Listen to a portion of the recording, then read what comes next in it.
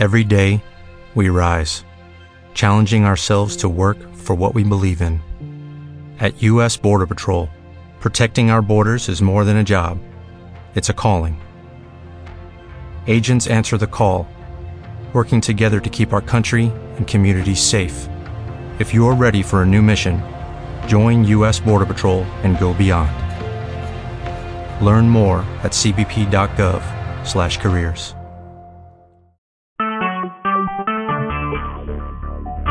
Talk shoes. Recorded live. This is technical difficulties. I hope we find the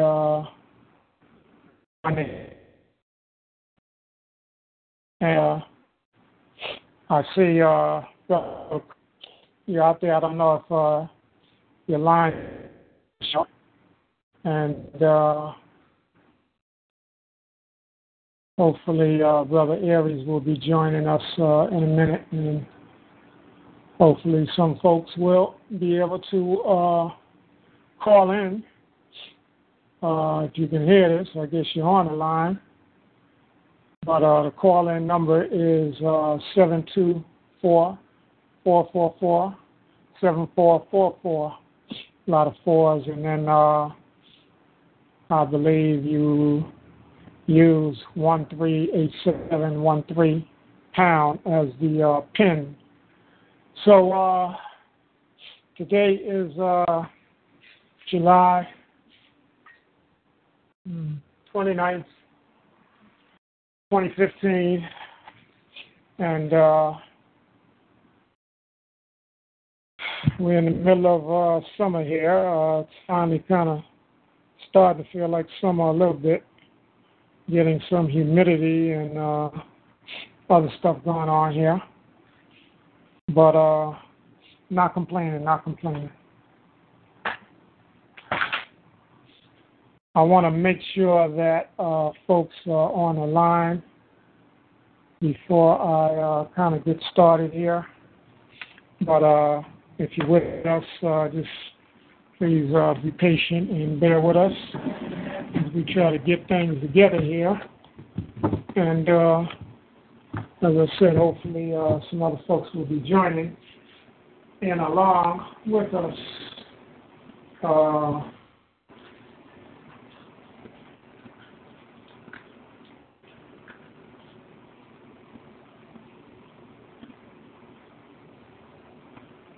Yeah, a lot of things going on as usual, and I'm going to try to touch on things.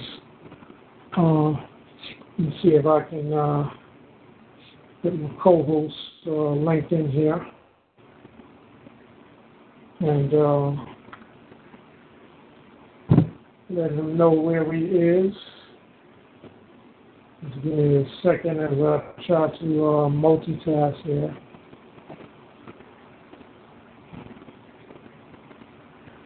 And it's unfortunate we don't have the opportunity to have music kind of lined up here to kind of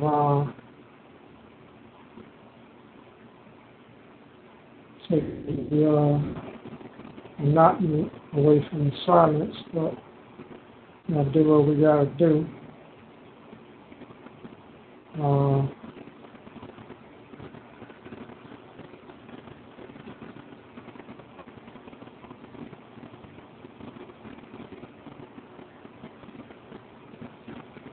All right.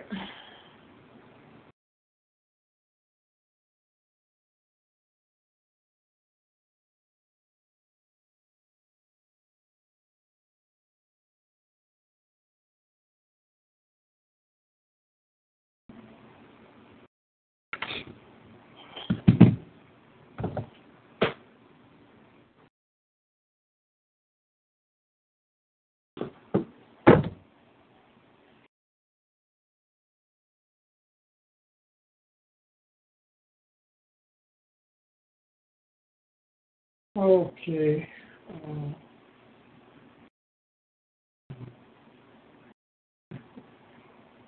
I am really getting severely technically challenged here. I have my desktop on that has where the chat is happening, and then I have my MacBook making a call, and this is only my second show on TalkShoe, so I'm trying to get used to the different type of format that they have here. It's a little different than Blog Talk, and even Blog Talk has changed what they were doing, and really got pissed off with them. And although I still have some time from my last payment, I really don't even want to mess with them people. I really don't.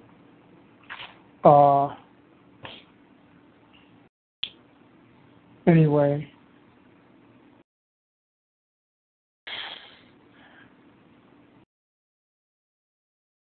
trying to access screen here. Okay.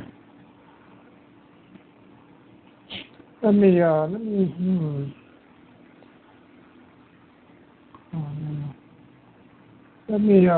see if I can do something here. I'm gonna try something here. See if I can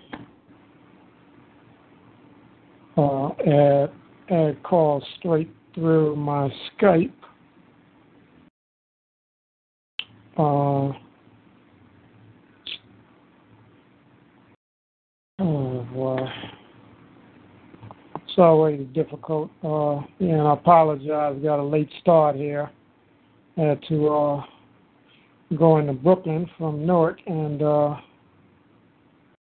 kind of ran into a little time problem on the trains, and so it really kind of got me in the mix. So, anyway, let me see.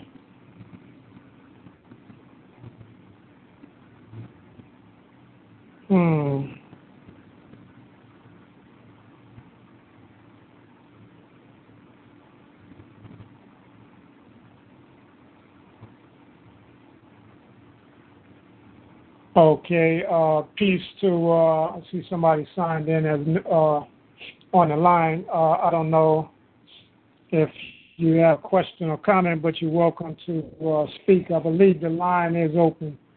So anybody who can hear this, please acknowledge that you can hear me by saying something so that I know we are on live and everything is kind of going the way it should be. Can you hear me? Okay, yes I do. Okay, peace. Peace, brother. Eric. Okay, peace, brother. How you? I'm all right. How you doing?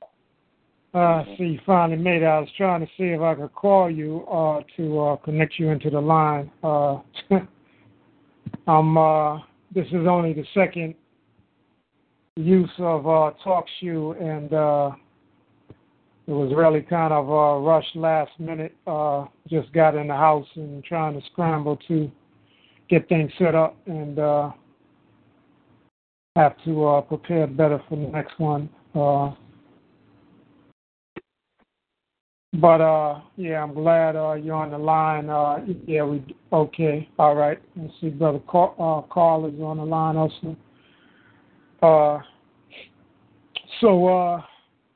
Yeah, I tried to send out a little blast. I know there was a couple of people I was dialoguing with on Facebook last night who were kind of in discussion around should people support the Million Man March scheduled for 10/10/2015 with the Nation of Islam Minister Farrakhan. So there's a lot of back and forth around that, and hopefully we'll get into that a little bit.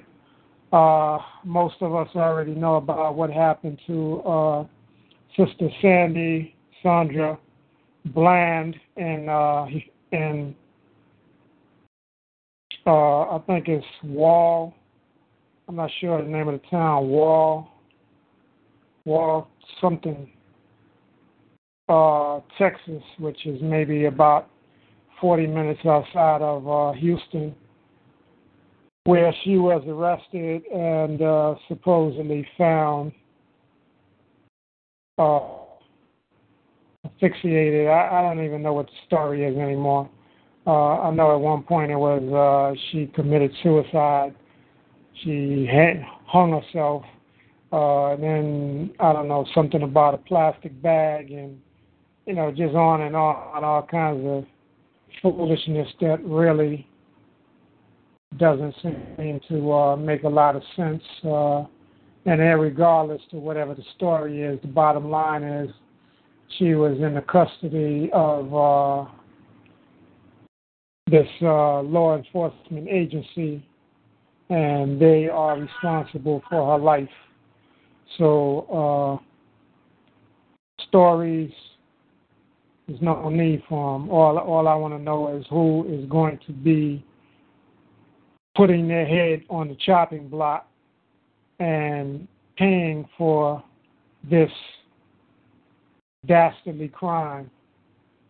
The other case is Kendra. Oh, man. Young sister Kendra, 10 years old, supposedly hung by a bedsheet inside of a jail cell. Kendra Chapman, that's her name. Another case that I believe came to my attention was another sister in Ohio. I'll tell you in a minute what part of Ohio that was.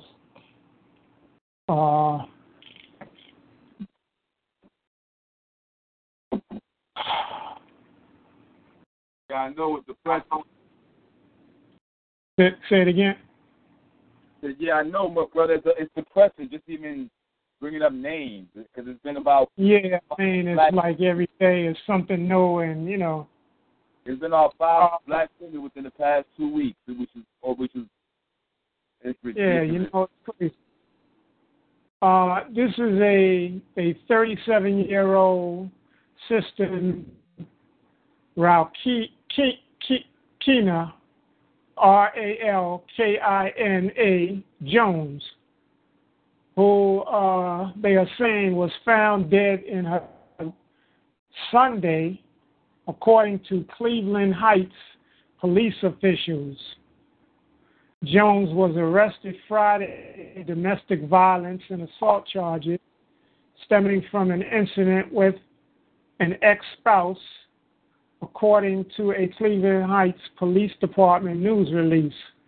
Jones appeared lethargic Saturday evening and was transported to HealthSpan facility near the jail. She was evaluated by medical personnel and released to the Cleveland Heights jail later that night. So that's all I had gotten a chance to see from getting that story yesterday. And I believe that came through WBLS, which is in New York, which is one of the radio stations here that has been on for a long time. And I guess they do have some news feed that still comes through. I remember a time when radio stations used to have almost like every half an hour news, or at least once an hour. The news was given to the people so we could know what the hell is going on with each other. And now it's like it barely comes through. And we have clowns to basically make jokes about anything that they hear that they want to consider news. And it's almost to their discretion as to some of the stories that come through. The latest story today is a 42-year-old mother of 8 children found dead in her jail cell Monday, and her name is Raynette Turner, who had been arrested Saturday for allegedly shoplifting and had been taken to the Mount Vernon Police Department to be pending her arraignment. For those who don't know, Mount Vernon is a suburb of the New York City area, kind of on the border of the Bronx in regards to New York City area. The story goes on to say, on Sunday, she began to complain of feeling ill and was taken to the hospital for treatment. But when she was released afterwards back into the care of the prison, now they're saying prison, usually you go to jail, so I don't know what prison they're talking about. And this, once again, is coming through WBLS 107.5. Okay? There was no indication of foul play, and officials noted that she had recently had a bariatric surgery and had a history of hypertension. A medical examiner will soon conduct an autopsy to find the cause of death. And it ends, we're praying for the Turner family. This is happening too often now. And this, once again, was Shayla from WBLS radio station.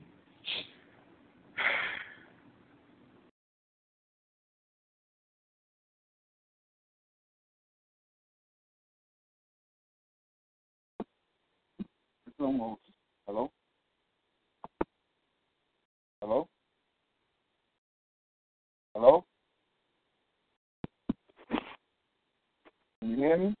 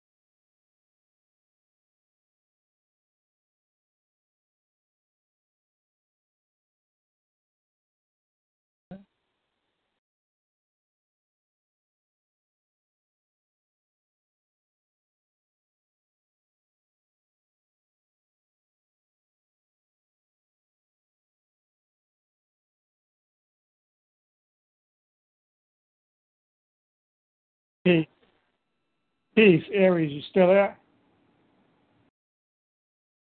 Hello? Okay. Hey, okay. Brother Nat? Yeah, Brother Carl. Hey, what's up, man? Hotel, I've been here. I think you were disconnected for a minute. Yeah, I got bumped off back on. I think Aries might have,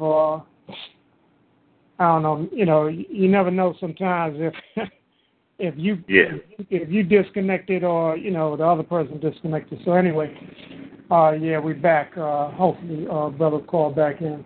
Yeah. So, we're just kind of going over these cases, but as I was saying, I'm thankful to those who make an effort to share these type of stories with us so our people can have a sense of what's going on. I know I would like to know what's going on. Some people are like, oh, I heard about that yesterday. Okay, well, why didn't you share the information with, people you know? I don't understand us sometimes. It doesn't make sense that we kind of have this sense of like we living in a bubble or something. And unless something affects us personally, it doesn't concern us.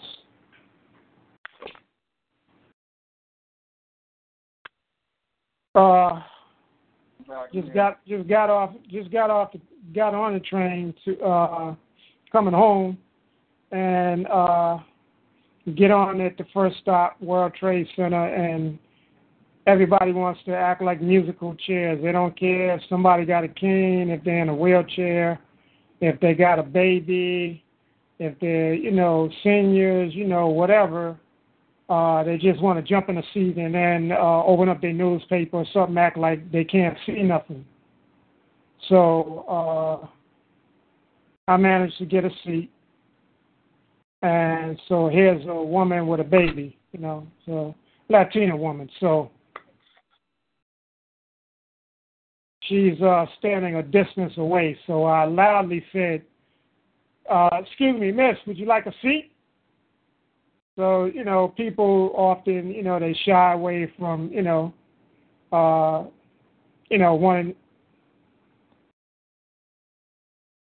You still there, brother? Yeah, I'm still here. Oh, okay. I'm just watching my screen here. Anyway, finally convinced her to come and take my seat, and then Caucasian guy decided to get up and he gave me his seat. For those who don't know, I walk with a cane. So anyway, but it's like for the most part, most people didn't even look up. It's like unless you smack them in their face to get their attention, they want to pretend that they don't hear anything. They're oblivious. They assume that anybody who speaks loud is like running some kind of scam. Either they're begging for money or they're crazy and, they want to preach about something. And, I thought about it. You know what? I think I'm going to start going around and start just... Oh, my gosh, my brother, I hate to cut you off, but I was thinking the same exact thing this morning on the train. Continue. I'm sorry. No problem. I'm glad you're back.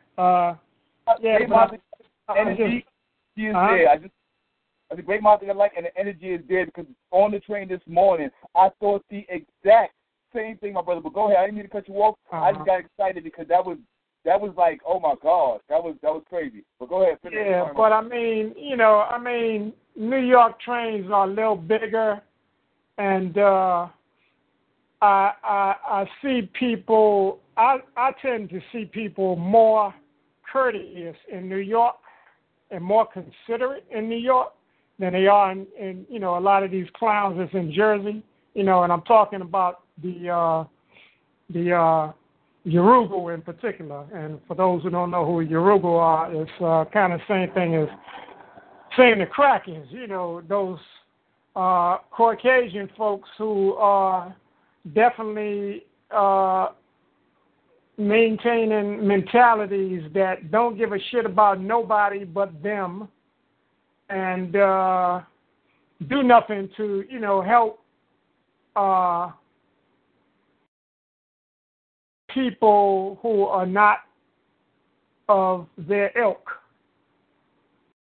And so anyway, that's usually what happens. And and like I said, in this particular situation, a Caucasian man, he was probably, I don't know, maybe about my age, maybe a little younger. He got up and he offered me his seat, So I thank them for it, no thing, But for the many jackasses that, just are like that. I mean, I've even seen, them be so inconsiderate to their own. I saw one morning I was going to work several years back, a Caucasian woman who passed out on the train. And, it's motherfucking crackers standing up there reading the newspaper like, so fucking what? And, they don't give a fuck, I'm on my way to work or whatever, and, it's a fucking problem, I mean,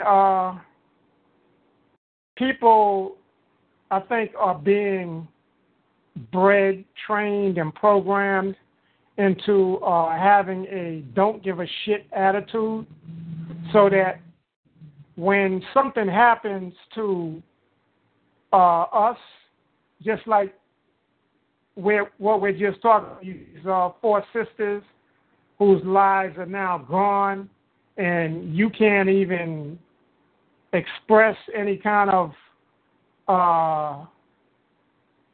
feeling about it, or share the story, or you know what I'm saying, or even hit a fucking like on Facebook. You know what I'm saying?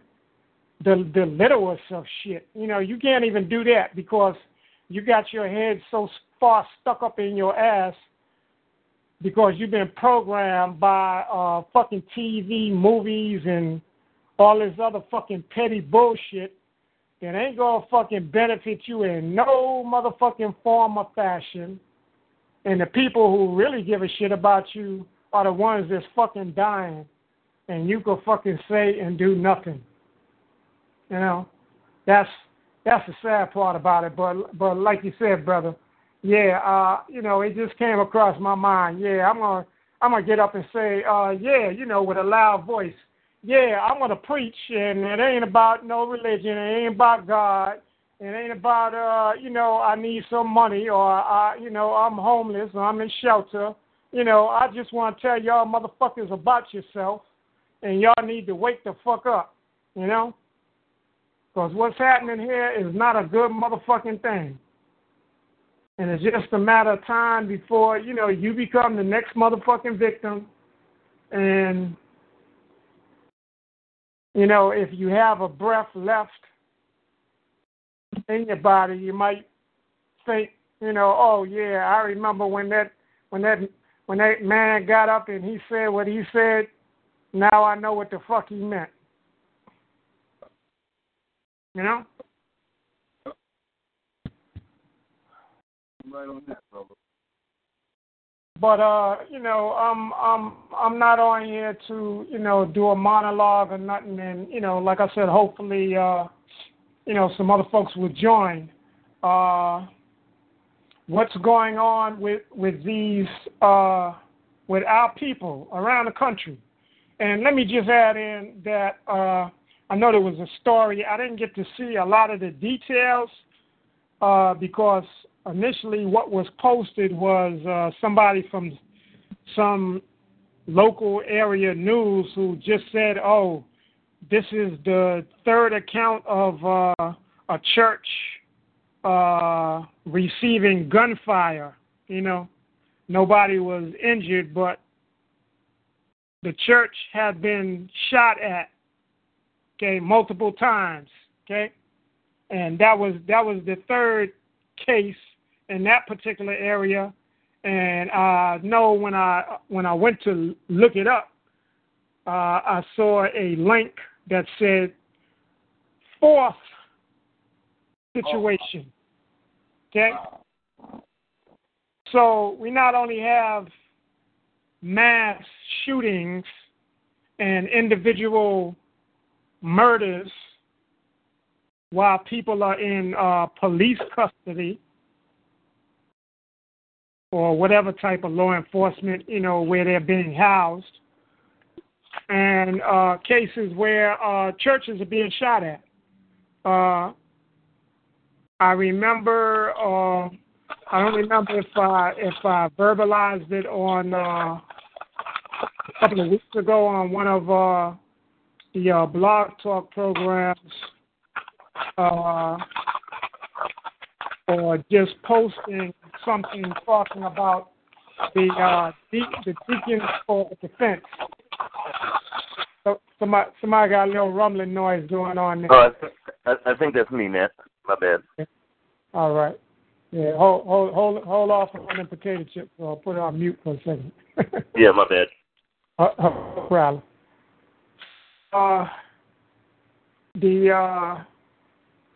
The post or the statement was the post was in regards to the deacons for defense. Okay, for those who go to church, stop thinking that some Caucasian is going to walk through your doors and say, "Oh, I'm Jesus," and while you are on your knees and close your eyes to pray, he shoots you in the fucking head. Please stop it. I don't want to, be like I'm bashing religion, but Christianity is the only religion that our people were given during the time of slavery, okay? And to maintain a gift. It's not even like it's a Trojan horse. You know what I'm saying? Well, it is a Trojan horse. It is. Because you've accepted it, and, some of what was accepted was because people had no choice, okay? It was kind of like the Inquisition, where you testify or you state that you're a Christian and you believe in Christianity, or you would be killed, okay? You are here now having the option of so-called free will, but you choose to maintain something that was given to you to keep you enslaved. What would make you think that the only good thing that your master gave you was Christianity? Think about it. How intelligent could that be? And even when you look at the concept, George Carlin, right, the comedian who is gone now, but he used to talk about how people believe in a God who's going to punish them if you break any one of the 10 commandments and burn you in hell, but he loves you. How fucking ridiculous can that shit sound? It's just manifest of the schizophrenic Stockholm syndrome that we walk around with, accepting things as if there's something good for us. You still craving master's love, brother. Still a lot of us craving master's love, and that's the problem. That's why people hold on to a lot of these religions and things like that. And I not even say hold on to religions, because one thing I've always continued to feel is that regardless of whatever religion somebody's down with, right and right is wrong, regardless. And if you see atrocities being happened, regardless of what faith you might follow, it's a sin regardless to not speak up, or like you say, even to I'm going to use it like what you were saying on the train, but referring it to life. Sitting down and putting the paper in front of you and acting like there's no life, nothing's happening in front of you. Mm-hmm. That's what we're doing right now. And some people might be using that religion, but it's like regardless of what you're using, look what's happening in front of you. Regardless of what you're under, regardless of whether you're underneath Christianity, regardless of what you're underneath, regardless of what you're following, look at what's happening. Look at what's happening. And how could you possibly look at what's happening and not say that what's going on is wrong? That's why really it's hard for me to even really talk anymore because I feel like I'm being redundant saying the same things that we've been saying for the past 6 months now. Yeah, I mean, I would just say that people, we as a people have been conditioned for so long to perform and react in certain ways that it's like we get a bag of like walnuts, and we could have a nutcracker, but sometimes there's one that you can't crack with one hand. You got to take a fucking hammer and hit that shit in the head to kind of make it see. And I'm not saying we hit our people in the head, but I mean that's kind of what's happening right now. We are receiving these hits in the head with people losing their life, and we still not. Some of us are still not waking up. Some people are waking up, but it looks like it's a slow process. And I guess because the revolution will not be televised. We can't always know what's always going on in certain places. If we're not there, if we're not sharing like we are now. On the internet with other people on Facebook or YouTube or, emails or, whatever, talking on the phone. If we're not sharing, what's going on, sometimes we might not see the progress. Sometimes, it's going on, because the main thing is what's going on in people's minds. That's the real problem,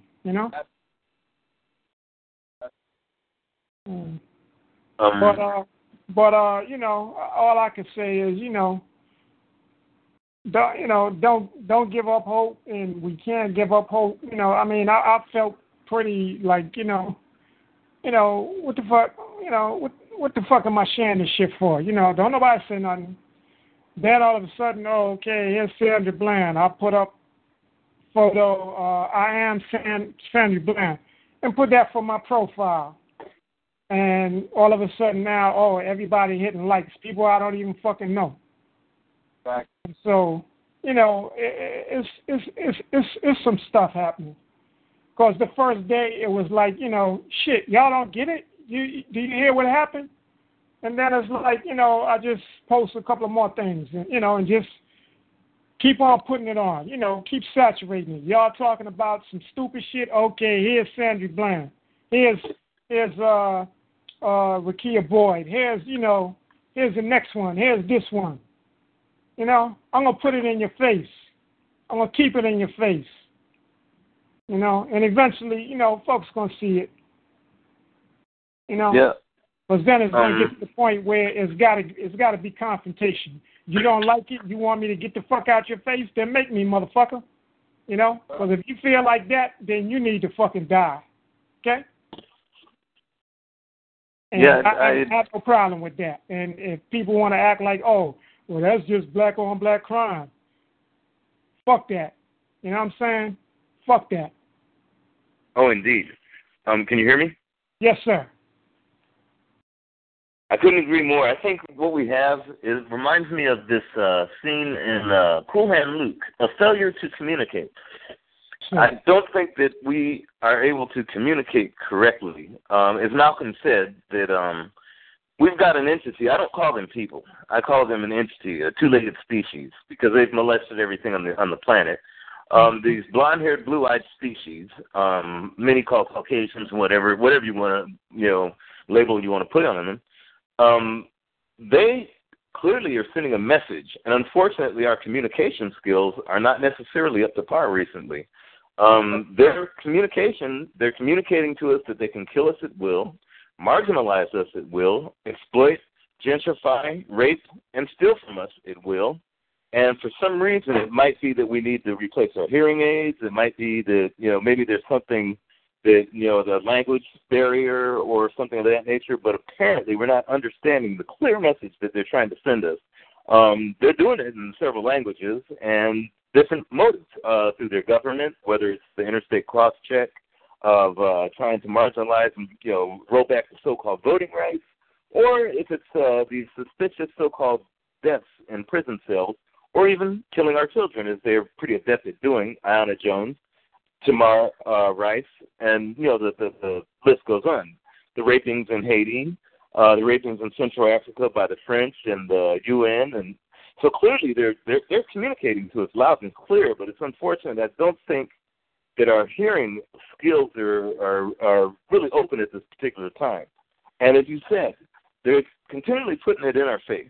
Here's another one. What are you going to do? Here's another one. What are you going to do? Clearly, I don't know that, outside of, as you said, for lack of a better term, paraphrasing, physical confrontation, I don't think that there's much in terms of talking or any verbal communication, because they're using different forms of communication, and those are physical, and it's ending our lives. I do think that maybe that they're trying to let us know that that's the only way that they talk. Mm-hmm. Well, it's unfortunate that we're not hearing, and I think part of maybe the mentality. Well, I'm not speaking across the board, because I know, just like what we saw in Baltimore, there are especially a lot of young people who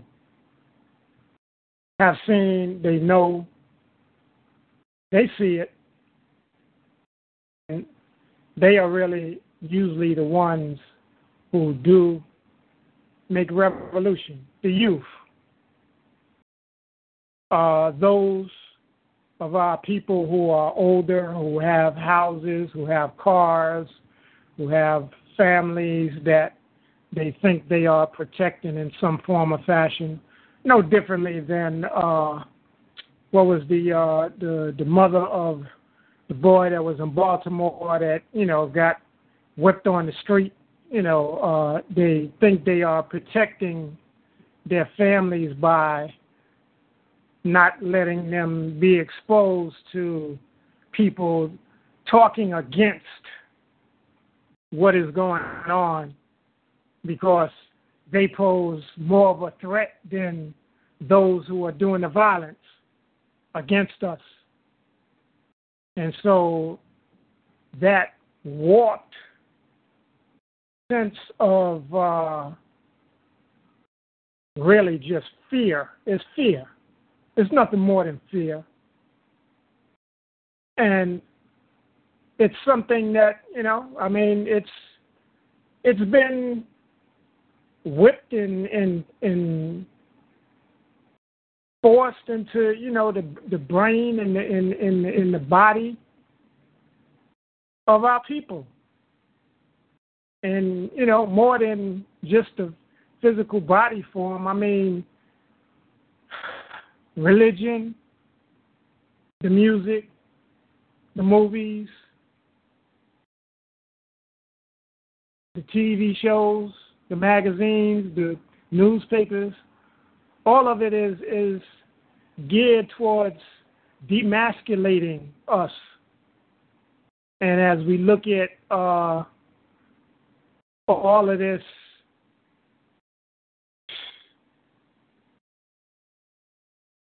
disease that is growing called the gay agenda, it's all part of the demasculation of our brothers. And just to kind of touch on the Million Man March thing, I had some questions and things that I wrote down. Now, we've been talking about a code for several months, and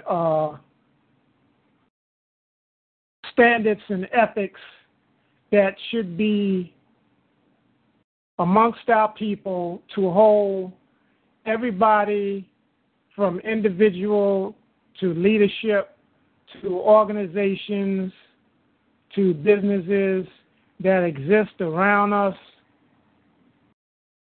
all of them must be accountable on the same level.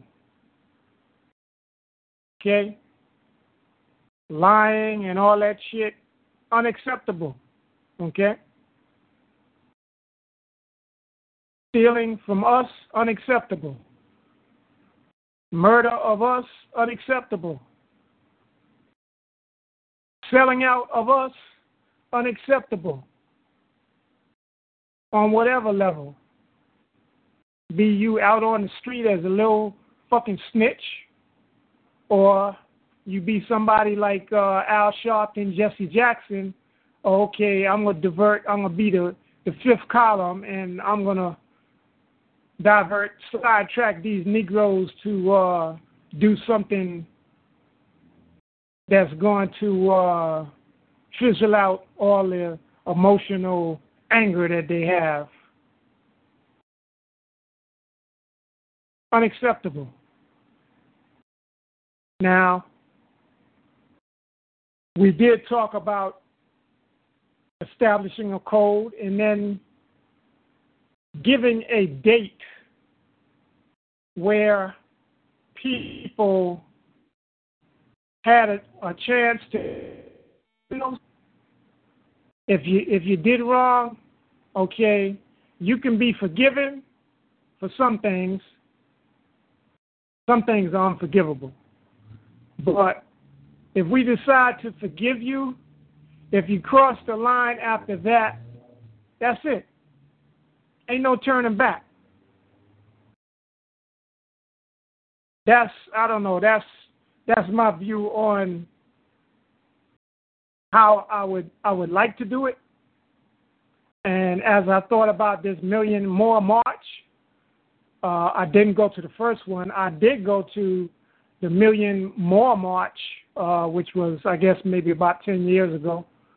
And the efforts for that was along with other organizations, so it wasn't like it was just Farrakhan or the Nation of Islam calling it, but yet he held a lot of the responsibility for that.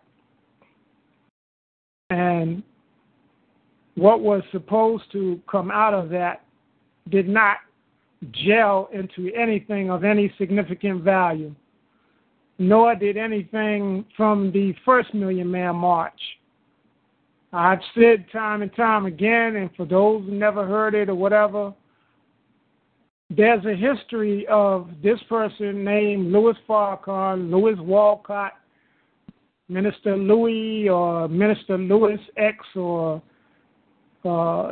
whatever, you want to go by. But there's a history of... Hello? Yes. Steve. Yes. Yeah. Who's calling? This is Keisha calling. I'm in Houston, Texas. Okay, peace. Okay, we know you are. I mean, you can give your real name or whatever name you want to use for purposes of security you need. You know me, I'm Aneb Sankita L. And we have Brother Aries. You still there? Yes, I'm still here. I'm Aries. Okay, Brother Aries in New York with us, and Brother Percy, East Coast. So we representing kind of coast to coast and a little bit of in between. So we're just kind of going over some of the things that have been happening of late. I don't know if you got a chance to see. I think it in the group, but I did share it, I think, on my page. A fourth death in police custody of a 42-year-old mother of 8 on Monday. Yes, the lady in Mount Vernon. Right. And then there was another case in Ohio, I think I think they said Sunday, that one came across. I think, Cleveland, Ohio. But we're just now kind of talking about how we have been talking about a code for several, and just now talking about those who have kind of already violated what we would consider standards that go against the people and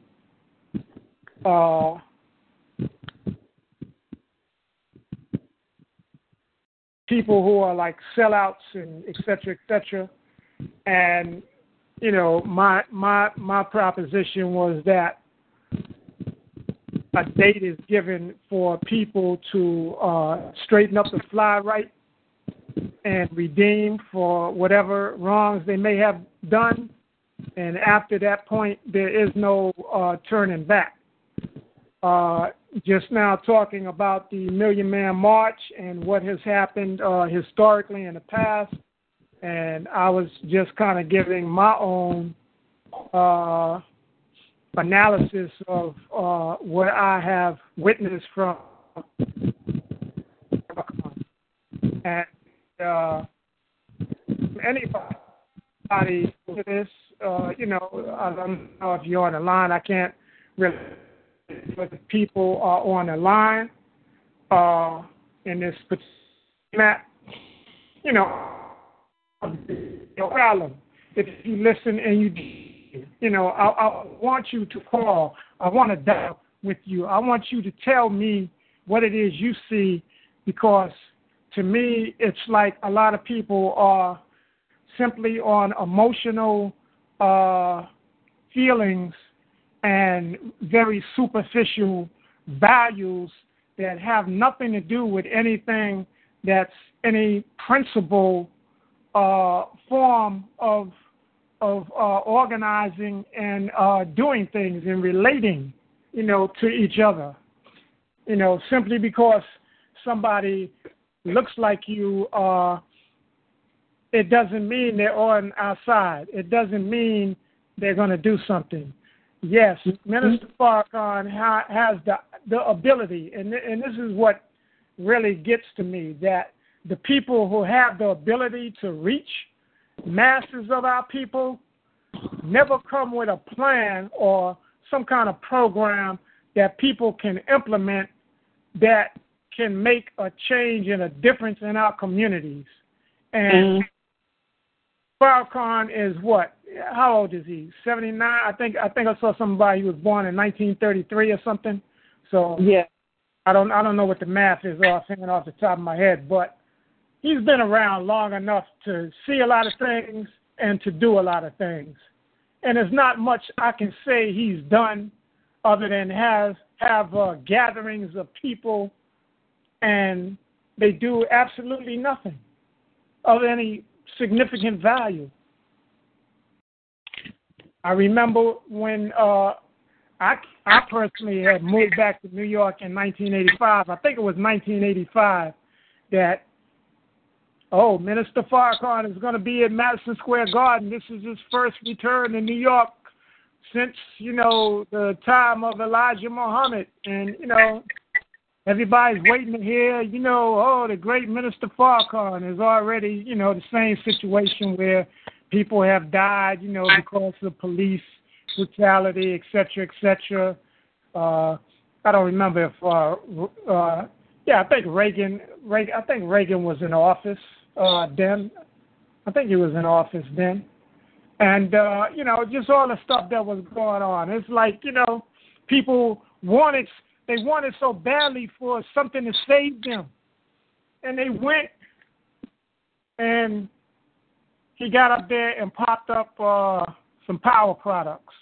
You know, I mean, okay, maybe it was a product that was before its time, you know. I mean, because it's something that could work. It should work. People should support something if it's a product that we are, you know, circulating that money and the things that we need amongst ourselves. why it didn't work. I don't. Maybe he didn't have the manpower that he has now, and I don't know what his manpower is now.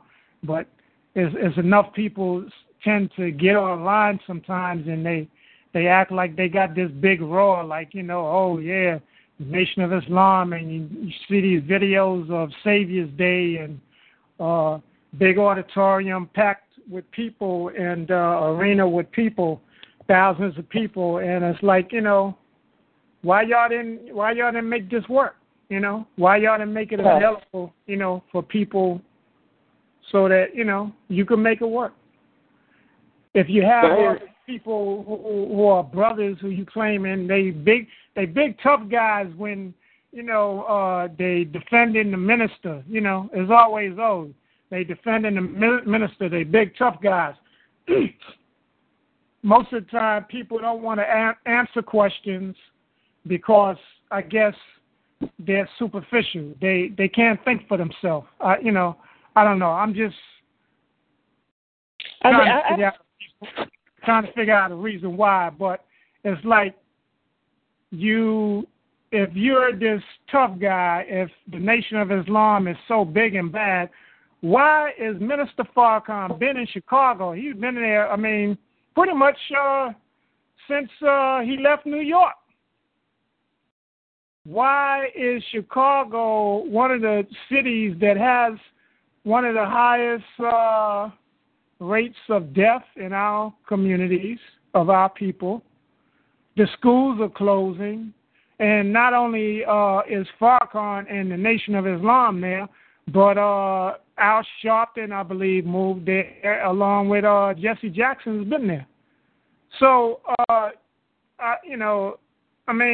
believe in mathematics and science, and things kind of making sense in those type of ways. But fairy tales and wishes and hoping and bean pies, I can't get into that. Can I interject something? I'm glad you brought up the term science and mathematics. Of course. Yes.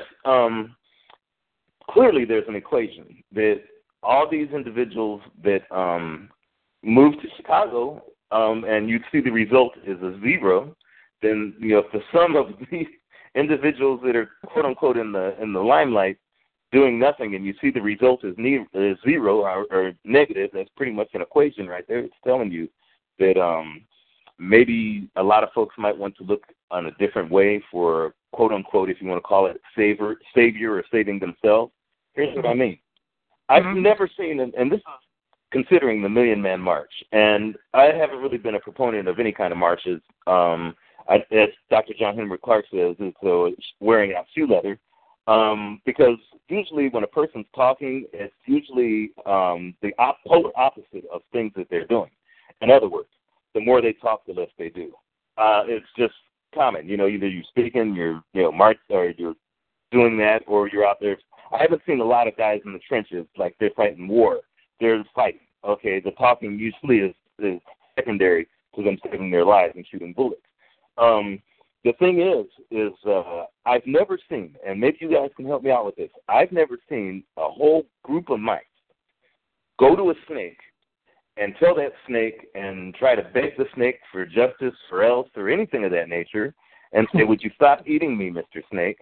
And matter of fact, paying for the privilege, whether it's gas, water, hotel rooms, or anything to the snake, and saying, please, Mr. Snake, you're eating a lot of us, and we need justice from you and the rest of the snakes.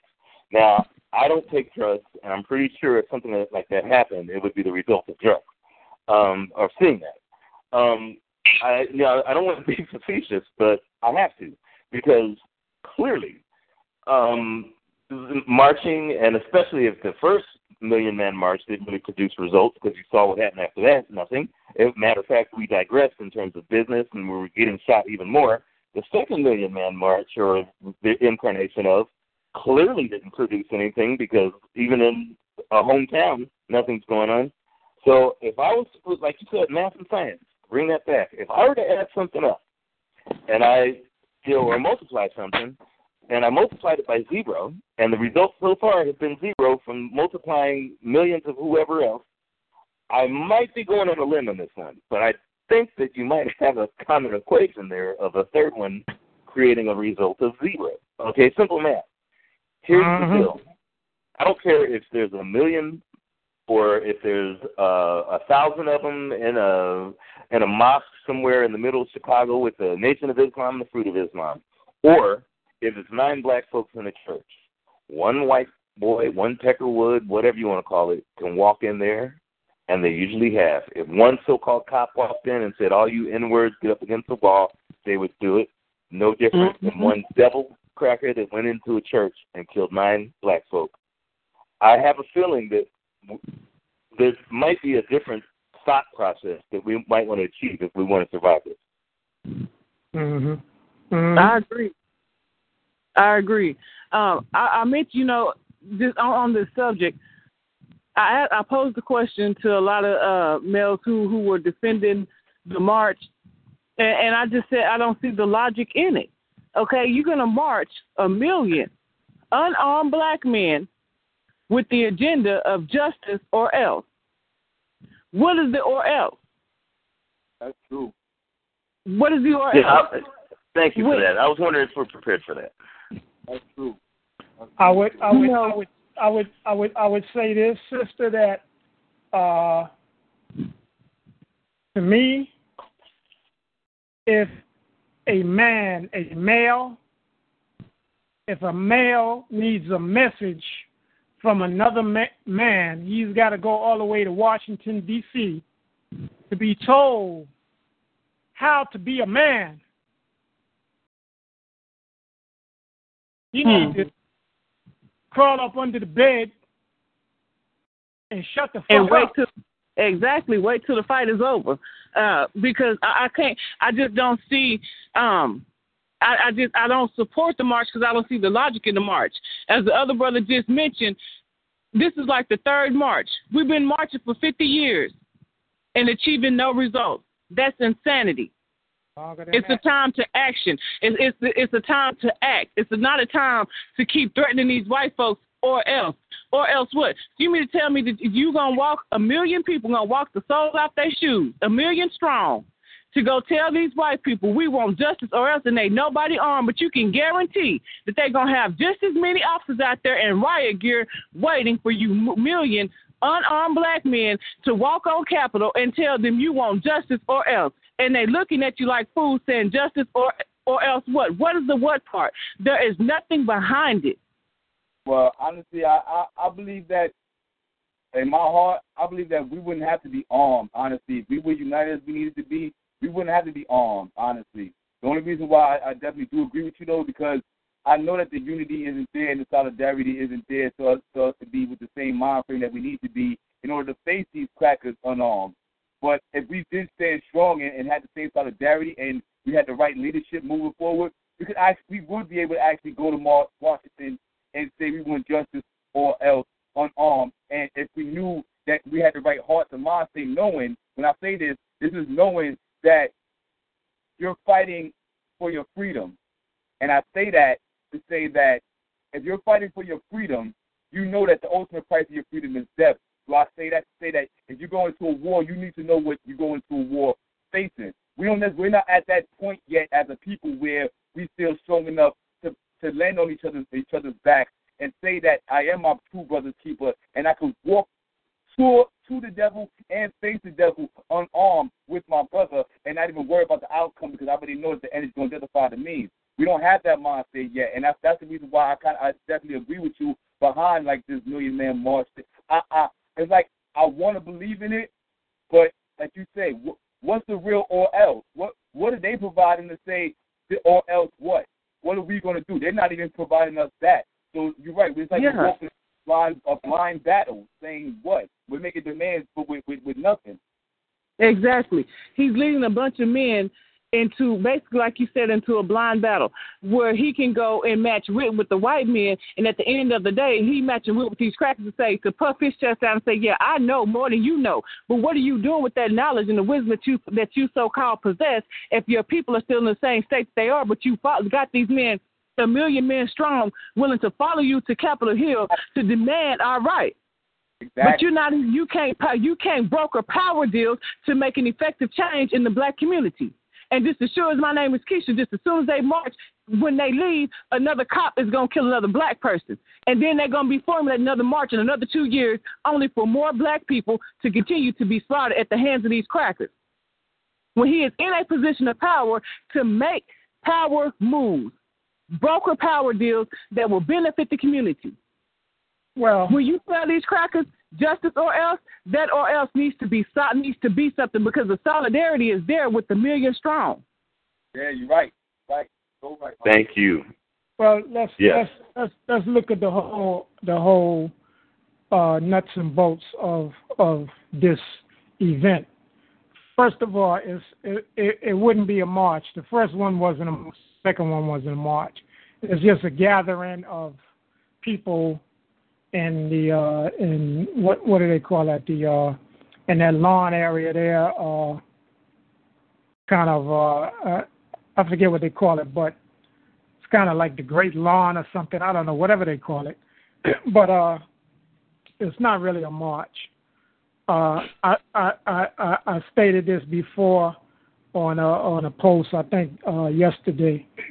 The first march, and some people could disagree with marching, and for those who might not know, there's different types of marches. Every march ain't about singing "We Shall Overcome." Some marches, there's some blows thrown, and there's some things done that people are expressing their right to self-determination and self-defense. And so I've participated in quite a few of those. And sure, for the most part, we unarmed, we standing against, police who have guns and all of that. But there's a saying that one of the brothers from back in the day who's since moved on, and he said, let's take their guns and be men, okay? And that is what goes on all over the world with people who are being oppressed. They take the weapons of their enemy and they use them against them, okay? At one point during the history of the Nation of Islam, cops tried to storm inside the mosque, and they were forbidden to be allowed in with guns. And these crackers persisted to act like, they were the hillbillies that, are doing the kind of things that they're doing today. They came in, the cop was shot with his own gun, okay? He's dead. Brother stood trial, and he beat the case. Okay? So, certain things, just militarily, I leave it like that. But the very first time that Minister Farrakhan, let me just give a little history of an event, okay?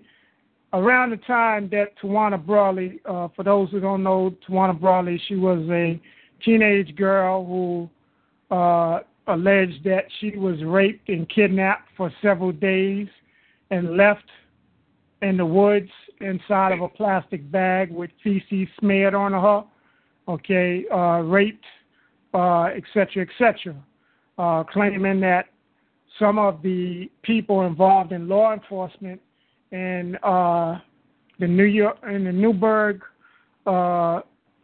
area of New York, people gathered from New York City to come up to support those brothers and sisters up there.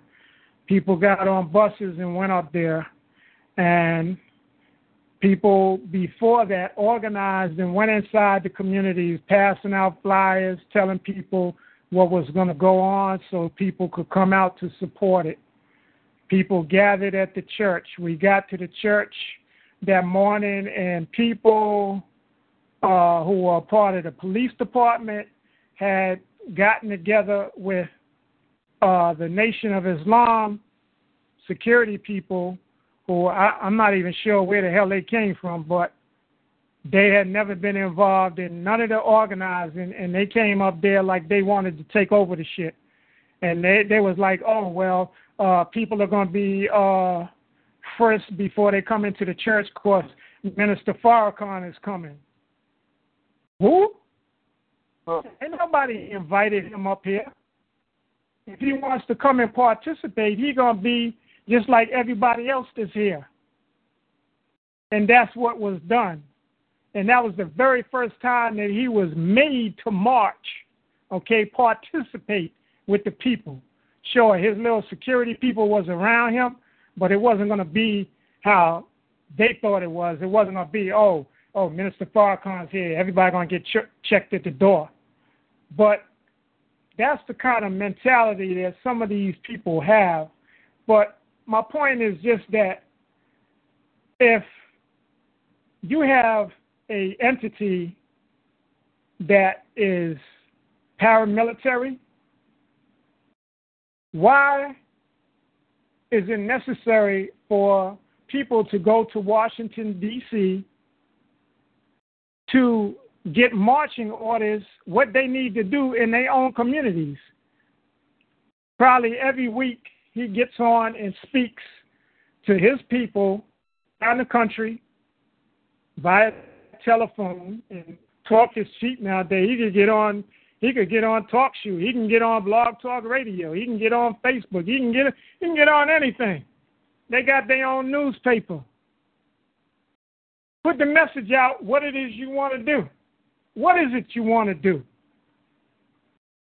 Do you want us to do what you want us to do, or do you want to hear what we want you to do, what we want to do? These people have these Malcolm X, Martin Luther King complexes. I believe that's what it is. They want to gather the people, and they want to have these great speeches, and they want that moment. But like you said, you can do that same thing right now on YouTube, Facebook, Instagram. Well, not Instagram, but pretty much any of these social media outlets. If you got a real message, and it could be out today. You're right. That message could be out today, as opposed to waiting 10, 15. But I'm not going to lie. You made a great point earlier talking about how it's the children, it's the youth that's really they're the ones that's really in charge of it. And it's funny because I was even watching I got caught into watching a show called Wayward Pines. And it's funny because within this show, certain elements sparked me because it kind of relates to today in certain ways with zombies, and not zombies, but like dead people outside and the earth changing and stuff. And they did it the same way where it was like the next generation, the new generation, the kids were the ones who they were really revealing the truth to, because they knew that a lot of the adults weren't ready to accept it, because when they tried to unlock the adults to the truth before what was going on in the town, some of them killed themselves, some of them destroyed the town, so they knew that the only way to do it really was by the kids. I say that to say this. I am trying to organize something with some of my youngsters to go out there just for them to get some like you said, some people get to get beat in the head, and a lot of people don't get to see some things that's outside of their own neighborhood, not outside their own neck of the woods. And within my own YBS thing that I started, my Young Black Scholars little program that I started, I have a couple of scholars from different states. And really I'm using this as a way just for me to be able to organize with them and actually meet some of these people one-on-one and be able to talk more and meet with them on a personal level as opposed to just an Instagram, Facebook, social media level. So I'm using it for that. I'm using that for my own purpose. And honestly, that's like you know me as far as now. To me, marching and protesting, those to me, I consider those my battlefields. Those are my little football fields right there. So that's where I go to work at. So I'm going there for my own purposes, like networking and things like that. Not necessarily for a message, because to me the message is already clear. The message has already been put out there. Like my brother said earlier, I can communicate what their message is to us. So I don't need anybody really to tell me what's going on. But it's going to help me in order to get with my own youngins, because I know that these are the ones that they can go back and spark other brains, and they're already onto it anyway. It just helps to be able to unify and solidify the things that we already been saying by putting it, you know what I mean, in a physical form as far as meeting each other. Brother Aries, what was the name of that show again? Oh, no, it's not a show. It's an organization that I started called Young Black Scholars, a.k.a. YBS, because I like to say why bullshit. A lot of people bullshit. So, like, my slogan is like YBS, and I said that a lot. And so from now I started an organization called Young Black Scholars. The Black, BLAQ, Building Leadership, Answering Questions. So, like, I meant you said you were watching something called Wayward Pines, or something like that? Yeah, Wayward Pines. It was a show that came on Channel 5, and it really had to do with the world changing. Like, and somebody, a scientist, whatever. It was like a fake Noah's Ark kind of scenario, as far as somebody saving a bunch of humans from the planet, from Earth, because the Earth changed and people evolved into like people evolved into like savages, pretty much. And it was like a handful of people that were pretty much saved, Noah's Ark kind of situation. But the way they started bringing it about, it was by M. Night Shyamalan. It was actually pretty interesting, but I related as far as just watching different signs and relating it to today. And I was just looked at it in a certain way, the way they were bringing up the youth and talking about how relating them the information and things like that. And I was like, that's very interesting. But it was called Wayward Pines. Yeah, and it's on your organization, Young Black? Young Black BLAQ. Okay. And that's BLAQ, right? Yes, BLAQ. I'm glad you said that because we'll go on two different subjects that you guys had brought up real well. One was marching, and the other is the youth. We'll start with the youth. Right now, we're at a very pretty much a crossroads as a people, whether we're going to be on this planet much longer. Okay, a lot of folks don't want to realize that and see it, but we've got other nations that are taking every resource, both not only on the African continent, but even people being gentrified, in, whether it's New Jersey or New York or Detroit, it doesn't matter. So we are definitely being moved off this globe right now. A lot of us don't see it. When you were talking about the youth, I started thinking to myself, I remember that a lot of those young folk in the 60s that were trying the revolution in the 60s and the 70s, and then I started thinking about even in the 80s and 90s, a little bit. The youth were at the forefront, and then I was thinking there was a beautiful brother back in the day, in the 1700s. I think he was in his 20s or early 30s, real young cat by the name of Nat Turner. And then I started thinking about all the youth that were at the head of a lot of revolutions. And then I started, and revolts, for lack of a better term. And I started thinking again, where's the problem? Okay, I always like to say, not necessarily just the problem, but I like to do the math. Or as we were saying, Brother Nat, about the science and mathematics. And then I saw this video of I think she was either Iraqi or a Syrian grandmother. She must have been in her 70s or 80s. And she was a bomber. She was fixing to go kill some of, I guess, the ISIS or someone like that. And ISIS was like, man, she's not a youth, but she's got a will to survive. She knows that she's being moved off this planet and has to do something to make sure her and those that are around her.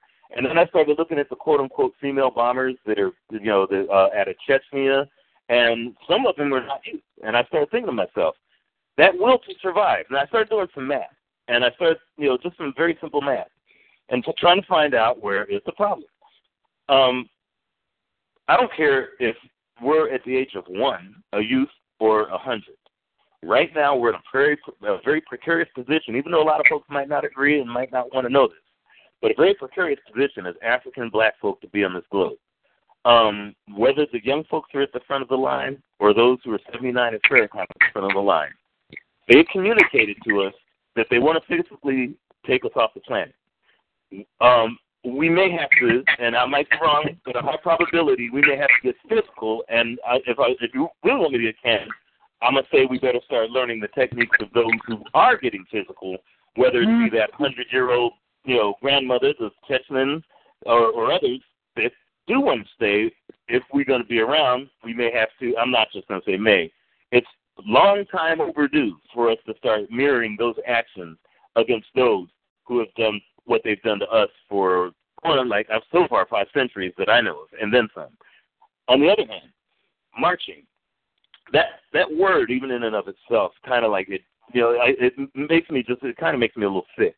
Because when I think of marching, there was a movie called March of the Penguins. A lot of times, folks, there's a month called March. A lot of folks, march yourself to bed. There's, I hear that, marching, there's a parade. And then there's marching that are military. And they march because they're getting ready for war. They're getting ready to fight. They're getting ready to take some lives. And there's absolutely no such thing as sympathy or innocence when you're trying to fight for your survival. There are no limits. They've proven that to us. How come black folks are on this sojourn of marching? And we're not going to bed. We're not penguins. There is no more. We only got a month, but that's February, called Black, whatever. We're definitely not going to war. There were some other folks that marched that didn't do marching for their physical survival, and they marched these folks into ovens. I might be wrong, but I'm sorry? Some of us are going to war, my brother. There's a brother that I've been working with for a long time, back and forth, on and off. His name is Brother Shaka Shakur, and he's definitely stepped up his efforts. I used to work with him with a few survival programs, but now he started a thing called the Black Soldiers. I guarantee you, we're getting ready for war. Believe that. And it's the reason why I say, like, certain things I like to go through, because these are little battlefields. You win small battles. It's what you look for. Some people go to get a lot of things out of it. Like I said, I'm not going there to get. I'm not going to go here. Nor do I go to any other march or protest, whatever they want to call it, rally, in order to strengthen or unify. That a lot of that is falsehood. But what you do is go and plan, plot, and strategize. I advise everybody, because my brother, he's stepped up his efforts. He's doing a lot more work. He's not a younger brother. He's not a younger brother himself. He's an older brother, to go with your point. But he's definitely setting an example right now for the new era of what's going to be perceived as marching. And it's not, you said it perfectly. When people march, it's supposed to be for war. You're not supposed to be marching necessarily for peace. And not saying you march peacefully, but you're not supposed to be marching for peace. And he's actually on YouTube now. He's still making waves, and I know he's going to be down there too. I'm going to try to hook up with him also. But you made a great point. I just wanted to say that yes, when you march, you're supposed to be marching for war. I don't know what people have been doing before, but you're right. And I know that he's definitely, the Black Soldiers, he's trying to do something, and that just shows me if he's trying to do something, I know that there's small pockets of others that are trying. But I can see that, no, we definitely marching for war. I don't know what some people are doing, but I know as far as on the side of people that I'm working with, we marching for war. That's beautiful. Because either we're going to march for war or going to be marched into the ovens. It's that simple. And I remember they marched some hook-nosed, bagel-eating Jews into ovens. And I hope we don't go out that way. I'm sure we're not going to. As long as we got folks like you, I'm pretty sure we're not going to go that way. Right. And another point, we have to train our youth. That's one thing these crackers doing. They got their kids out in the woods and they teach them how to survive. How many of us have actually taught our children survival instinct, to know how to survive? Because a war is imminent. If we, like you said, if we are to survive, a war is imminent because they are trying to push people that are the same color as us, black people. They're trying to push us off the face of the planet. This is a global extinction. This is not just in America. This is a global extinction. The Israelis are attacking the Sudanese. Everywhere you go across the globe, blacks are under attack. This is something that's just not a fight. We have to teach our children to survive. I'm not saying to put them in the war, but they have to know how to survive. Because trust and believe, there are no rules in war. And just as soon as a war pop off, you have just as many 9 and 10-year-old white boys, crackers out there shooting up our children as you have their fathers out there shooting up our families. Thank you so much. Yep, you're so right. That's a reality of war, and we have to teach our children to survive. We also have to prepare our homes. We need to stockpile water, non-perishable food, plant our own food, because war is imminent, and we are too tied into this economical system. So when war comes, the first thing that will go, the first way you attack a people when you want to weaken them is to weaken their resources. If you don't have resources, how can you survive? If you don't have food, water, and shelter, how can you survive. When you have the women and the children have to have those things. Every home needs to be prepared. Every black home needs to be prepared. White people stockpiling water by the cases. It has to be prepared. We have to have water. We have to have food. It's hard to fight a battle on an empty stomach. Those are the resources that we have to have. You have to have a water resource. We're going to have those things. I'm just hoping this thing is being recorded, Brother Nat, because this is probably one of the most important, programs that I've heard in quite some time. Because basically simple preparedness for war is probably the last vestige of what we have, not marching, speeching, and preaching, teaching the young brothers to become soldiers. And I'm glad you said that because I was watching the time. I go with a lot of preppers and survivalists and, get a lot of ideas. And many of them will leave their children or their spawn, because they're not human. They'll leave their spawn out in the middle of the forest with like a knife and a rope. And they'll say, I'm going to come back and get you on Sunday. And that's what they do. They'll leave them out there wherever they take them, and they'll say, I'll come back and get you on Sunday. And then a lot of these, and this is not just one occurrence. This is a normal thing, especially in the, definitely in the rural areas. But now they're starting to do it just right out at the birds, and saying, here, I'm going to give you this. Here's your knife, here's your rope, and, I'll come pick you up. And, this line has definitely learned. Not only are we preparing for quote-unquote defense, but one thing that black folks, especially the religious amongst us, whether it's either Christian or even the Farrakhan, which is clearly why it hasn't really produced anything, is not preparing for offense. I'm going to say it again, not preparing for offense. This cracker went in and killed 9 of us. That was an offensive move. The media that they have, that was an offensive move. Even the folks that the Islamists that knew that the offensive move of Charlie Hebdo, those devils, writing up their, writing cartoons of the so-called Islamic Jihad, that's an offensive move. All these other folks have been doing so many offensive moves. Other nations and other religions, Arabs, you name it, and I have no love for Arabs or anyone else, but they fight offensively. They said, you're going to hit us with an offense, we're going to hit you with an offense. And they go in, they kill their cartoonists, they bomb their whatever it is. The shootings of black churches and the burnings that are happening as I'm talking to you, because 2 more have happened tonight in South Carolina. As I'm talking to you, that's an offensive move. Black folks not only don't have a defense, with the exception of some very loquacious, long-talking reverends and preachers and charismatic quote unquote leaders, but to say offense, many will run under the door. I have to be real, and I know the NSA probably be at my door tomorrow, and if they are, if I could take 2 of them out, cool. Hey, if I 2 for 1, hey, I don't mind. The thing is, when I say offense, is black folks got to be getting ready to have that quote-unquote, for lack of a better term, Al-Qaeda / ISIS / Al-Shabaab, you name it, mentality. In other words, no more defense, no more sitting back and waiting for someone to go ahead and speak and preach.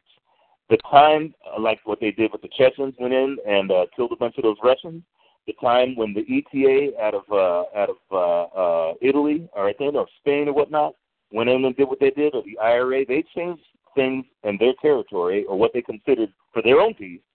They changed it because they said it's time for us not to fight back, but to fight period, which is something clearly hasn't been done since the days of Nat Turner and Gabriel Prosser and clearly offensive or the Haitian Revolution. Right now, black folks not only learning defense and definitely preparing and making sure, as you said, that when the resources are gone, we're gone. Now's the time, and it's unfortunate that many of us are scared, is to start thinking of stealing their resources, killing them for it, bombing them for it, taking them out. They're very, very, for lack of a better term, they're very, very public, okay, just as public as we are getting shot in our churches or getting shot, traffic stops or mysterious deaths themselves. That's quite public. Not only that, but also talking to other nations who were their enemy as well, like Iran, Syria, North Korea, China, Russia, Venezuela, Zimbabwe, Haiti, you name it, and saying, hey guys, hey Syria, we're in the belly of the beast. called, United Snakes or its minions, and we're giving it E. coli to make it a little sicker. We don't have to love anyone else, but for our own survival, I'm pretty sure if we're fighting on the inside and they're fighting on the outside, I might be wrong, but I have a feeling that we might make some more gains than a million-man march. Well, I know we're about to be closing soon, but I appreciate what you said about the Nat Turner. But before we get to Nat Turners, we have 1,000 people that want to be Nat Turners out here. We have to start getting to the people who want to build also, because that's one of the reasons why I'm trying to teach some of the scholars is that right now what people can do is helping each other in our own hoods. That's one thing we do with the People Survival Program. You can find programs where you can help feed your own. Like we say, also bring up all the time, buying black-owned. We have to start bringing the money back into ourselves also. So everything, we want to talk about revolution, but we're going to do that. We're going to have to talk about it on all realms and all spectrums, not just the Nat Turner level. Although, because we have a bunch of people that swear that they're ready. That time is going to be proven. That time is definitely going to come. But the question is, when we are ready to take everything back, how are we going to be able to fend for ourselves?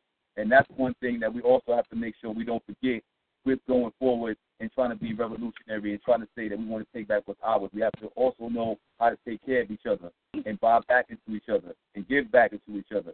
So that's some of the things. That's why I tell you guys, I'm saying this. I've mentioned it before. I want people, please to look at Brother Shaka Shakur, because he's done a lot of good work within the past and now. I haven't always gotten along with some of his methods, but at the same time, we all in the same fight together. All of us might not all have the same ways and views of doing this, but we're all in the same fight together. And right now, I'm definitely applauding this effort for stepping up, and I think that everybody should look into Brother Shaka Shakur and his effort and the People Survival Program that the Black Panthers used to have before, in which we were helping to feed each other and donating food and doing these donating clothes to each other. So we need to look at all forms of revolutionary actions. I just wanted to say that before we got out of here, Brother Next. I know that time is running short. Well, I think because we got started a little late, we still probably maybe got another half an hour. I'm not sure. Maybe less than a half an hour. But, I think all the ideas that we have that are reasonable, workable ideas, these are things that should be put forth. Like I said, I don't know what the plan is for this Million-Man March, but we as a people need to let Minister Farrakhan and the Nation of Islam know that of his people who claim to be so, militarily and, disciplined in terms of security, they need to start making their presence on, the streets of our neighborhoods and, doing patrols, even if you come in with a newspaper and a bean pie, maybe people will be inclined to, buy the paper if you start, showing like you're doing more than just trying to get people's money and run back home, because, I'm saying, you could do that at church, people do that, been doing it, that's nothing different than what's been going on. You got to religion is just a pimp. It's a pimp. It pimps people's pockets. That's it. Yeah, you got to come with something for the people. Yeah. Feed the people. That's what That's what we need. If you really want to feed us, protect us. How you come? You ask me for tithing when my light bill due, and I'm paying my tithes faithfully. When my bills due, y'all bring my bill to you. You want to pray over it? No, my bill needs to be paid. It's just like that just completely dissolve what religion is supposed to be about. It's a pimp. While the preachers are getting richer and the congregation is continually gets poorer. That's my stance on it. You're constantly paying tithes into something that is benefiting this person to come give you a message that keeps your mind oppressed. Yep, one of the things that that I posted last night was just in regards to peace to, okay. The whole thing with Farrakhan, one of the things that bothers me is I don't know, I don't see any consistency. And honestly, you know, I would have to call him a kind of like a hypocrite and really an opportunist, because in the time after Malcolm X had been assassinated, you know, many people from the Nation of Islam, him included, held the view that, oh, Malcolm was a hypocrite, and a hypocrite gets, treating him like he's a national traitor or whatever. But when you look at it, if Malcolm was no longer in the nation, then how could he be considered a traitor? Okay? If you decided to, say, oh, we don't want him here no more, then he's not a part of you. So do you have a right to shed his blood? Oh, because he didn't know some things or whatever, and he exposed some things about some teenage girls who had children with Elijah Muhammad. And what's interesting that, kind of came more clear in my mind was that although before Betty Shabazz had died, she had a meeting with Farrakhan at the Apollo Theater, I believe it was. And that was mostly her motivation was because her daughter was being held as being charged with an assassination attempt against Farrakhan. So he claimed he didn't want to see that happen. So he used the opportunity to try to get support out of those who loved Malcolm more than they loved him or the Nation of Islam. So Betty Shabazz dies, and then I think it's Mike Wallace on 60 Minutes had a meeting with Atiala, I think her name is Shabazz, the oldest daughter of Malcolm and Betty, and Farrakhan. So that was her first time confronting him, and he was kind of like he was apologetic and, whatever, he might have said that, may have, fanned the flame, okay? You might not be able to say, his finger was on the trigger, but sure, okay. He admitted having some responsibility, okay? But then after that, one of the Savior Days, he had 3 of these now grown women who were the teenagers who had these children by Elijah Muhammad, who Malcolm said were not being taken care of, had been ousted from the Nation of Islam because they supposedly committed fornication. And no mention was made who they committed fornication with. But the fact that Farrakhan allowed these 3 to get up, and especially one of them got up there and called Malcolm a hypocrite, traitor, blah, blah, called him basically, almost like everything under the sun other than child of God. And part of it is that these 3 through their children married to Farrakhan's children. Now, if you go back in some of the history after Elijah Muhammad passed, all of the so-called land and farms and businesses and this and the royal house, royal castle or whatever they called it, palace. They called it. All of that began to become assets that were in despair. You are muted.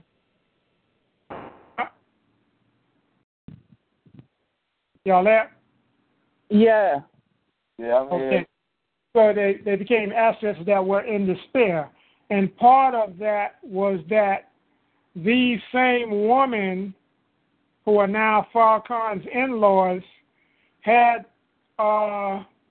estate lawsuits against the estate of Elijah Call Muhammad. recording has been completed. Oh, that's it.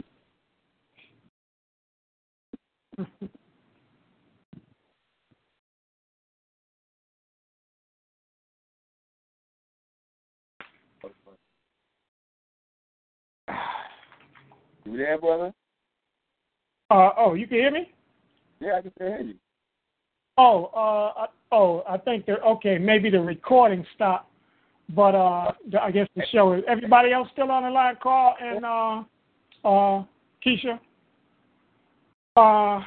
Yeah, so these women had lawsuits against the estate of Elijah Muhammad. So at that particular time, Farrakhan was still a part of Warif Muhammad, who had taken over what his father had. I want to your question, please. And so basically, I think to consolidate the estate of Elijah Muhammad, that's why Farrakhan had his children marry these three sisters so that they would be a part, and he could be a part now of this so-called royal family, and they could benefit off of this estate that was left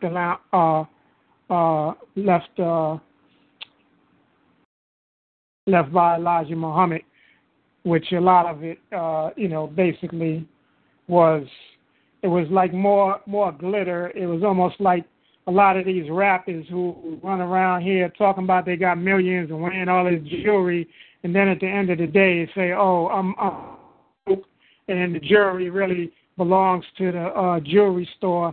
It's just on loan and it's just for show, So that's just a little bit of the story, a little more in depth. So that's what it be.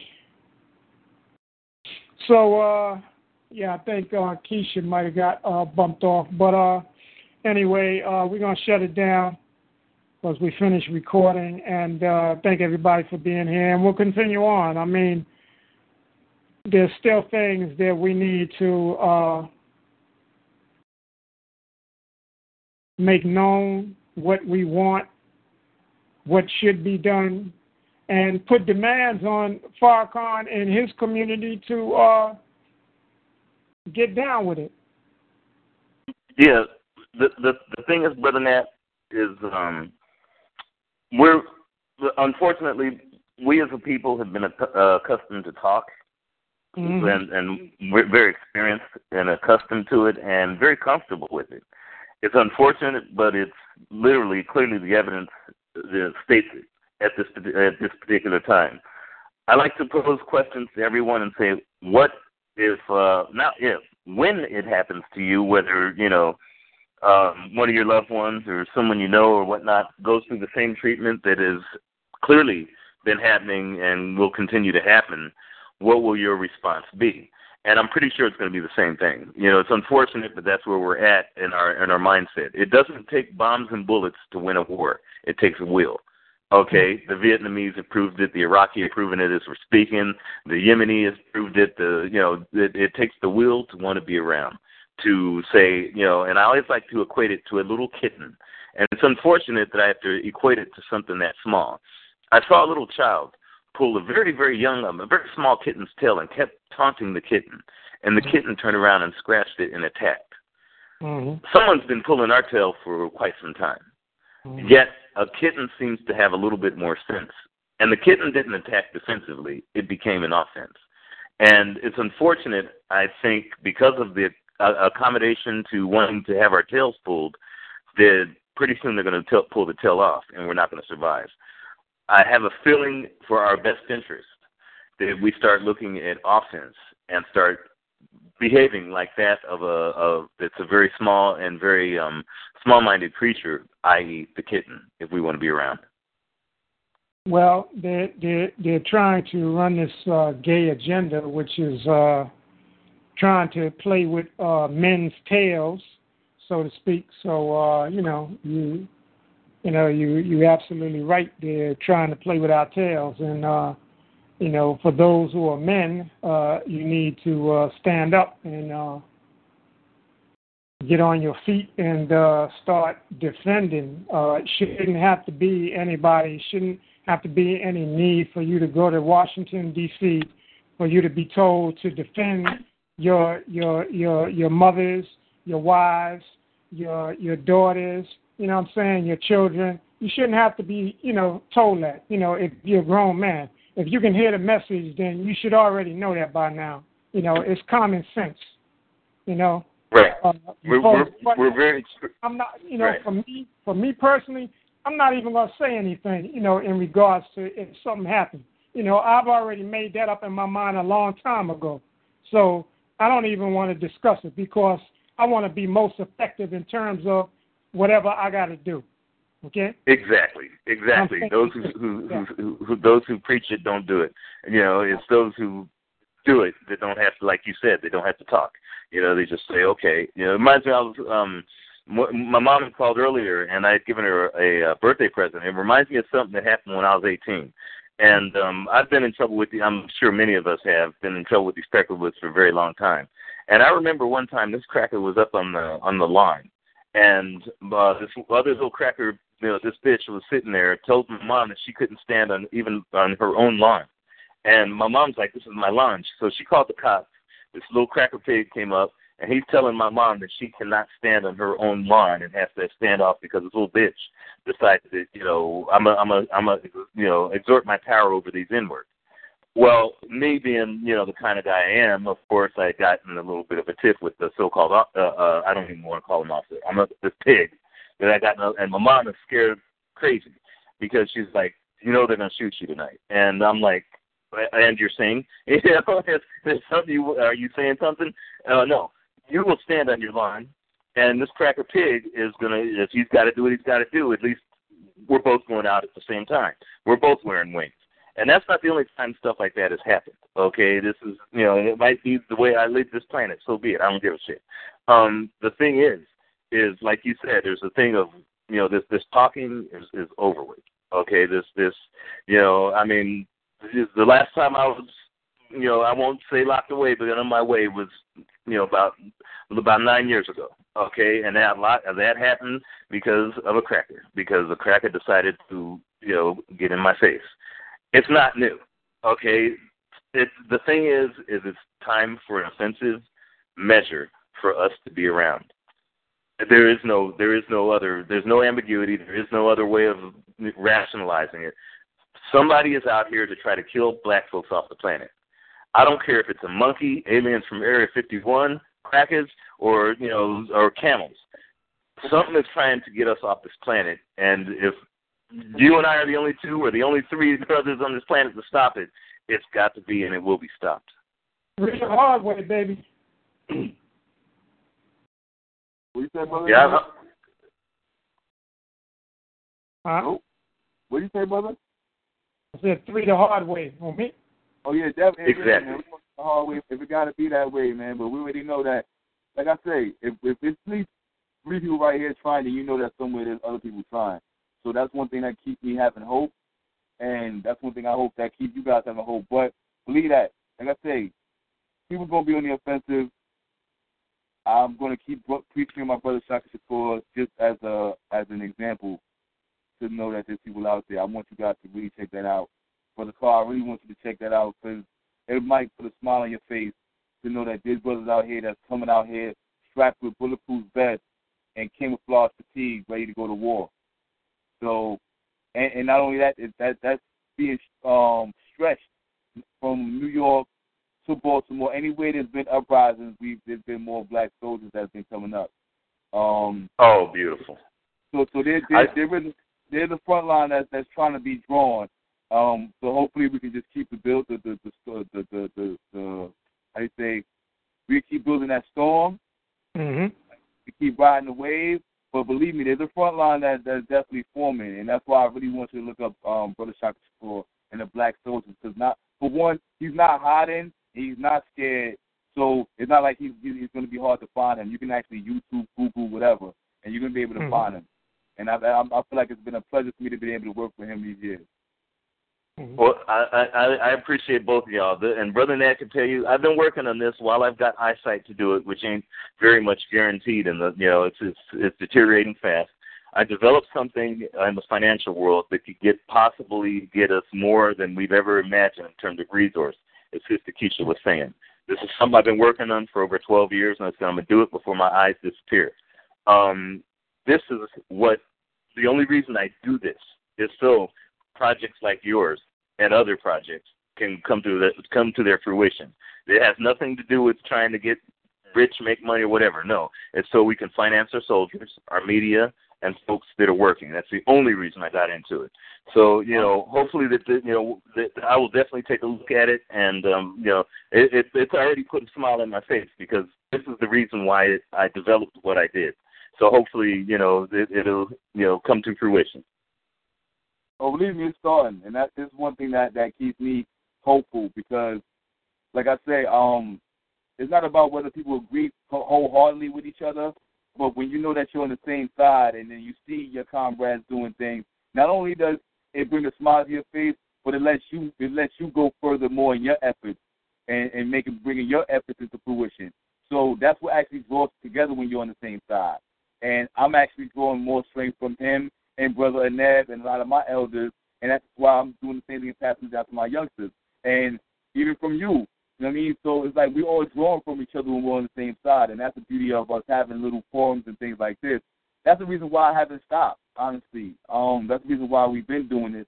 And I guarantee you, we're gonna see something. That's one of the reasons why, like I said, I might not believe in the Million March that's coming up, but I'm definitely gathering some youngsters because I want to be able to speak to them myself, and not only that, meet with some of my other elders. I'm using it as a gathering period, as a gathering experience. It has nothing to do with their message. I'm trying to convey the message that they already, like you said, that the crackers already showed to us as far as I know what I feel what we've been able to do. Because as much as I know people, I have people that I know that are not listening right now. And so I might be able to talk to them, but even right now with this show, they're not even able to get the information that we provided, all three of us, all four of us, even with the sister of all of our brains coming together. So that's the reason why I'm doing it, and maybe that's why some other people are doing it too. But yeah, man, we here, we doing it. Believe that. Oh yeah, you put a smile on my face, brothers. I'm gonna go ahead and get offline. Brother Matt, definitely, hit up Al when you get a chance, and hopefully we can talk sometime this week. All right, yeah, I'll probably give him a call tomorrow. I don't know if it's too late now, but I'll probably give him a call tomorrow during the day or something. Okay, I'll talk with you, brothers. All right, okay, thanks for calling in, Carl. And, all right, okay. Aries and Sister Keisha, I think she's already off, and I'll call her in East Virginia there, and anyone else who is on the line. We'll be back next week, and hopefully at a regular posted time. So be well, be safe. Peace. Peace.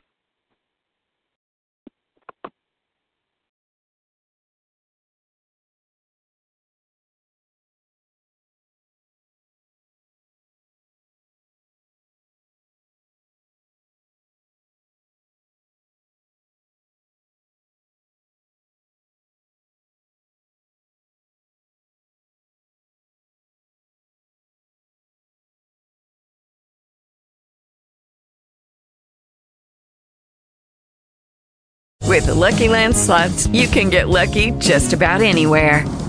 This is your captain speaking. We've got clear runway and the weather's fine, but we're just going to circle up here a while and get lucky. No, nothing like that. It's just these cash prizes add up quick. So I suggest you sit back, keep your tray table upright, and start getting lucky. Play for free at LuckyLandSlots.com. Are you feeling lucky? No purchase necessary. Void where prohibited by law. 18+ terms and conditions apply. See website for details.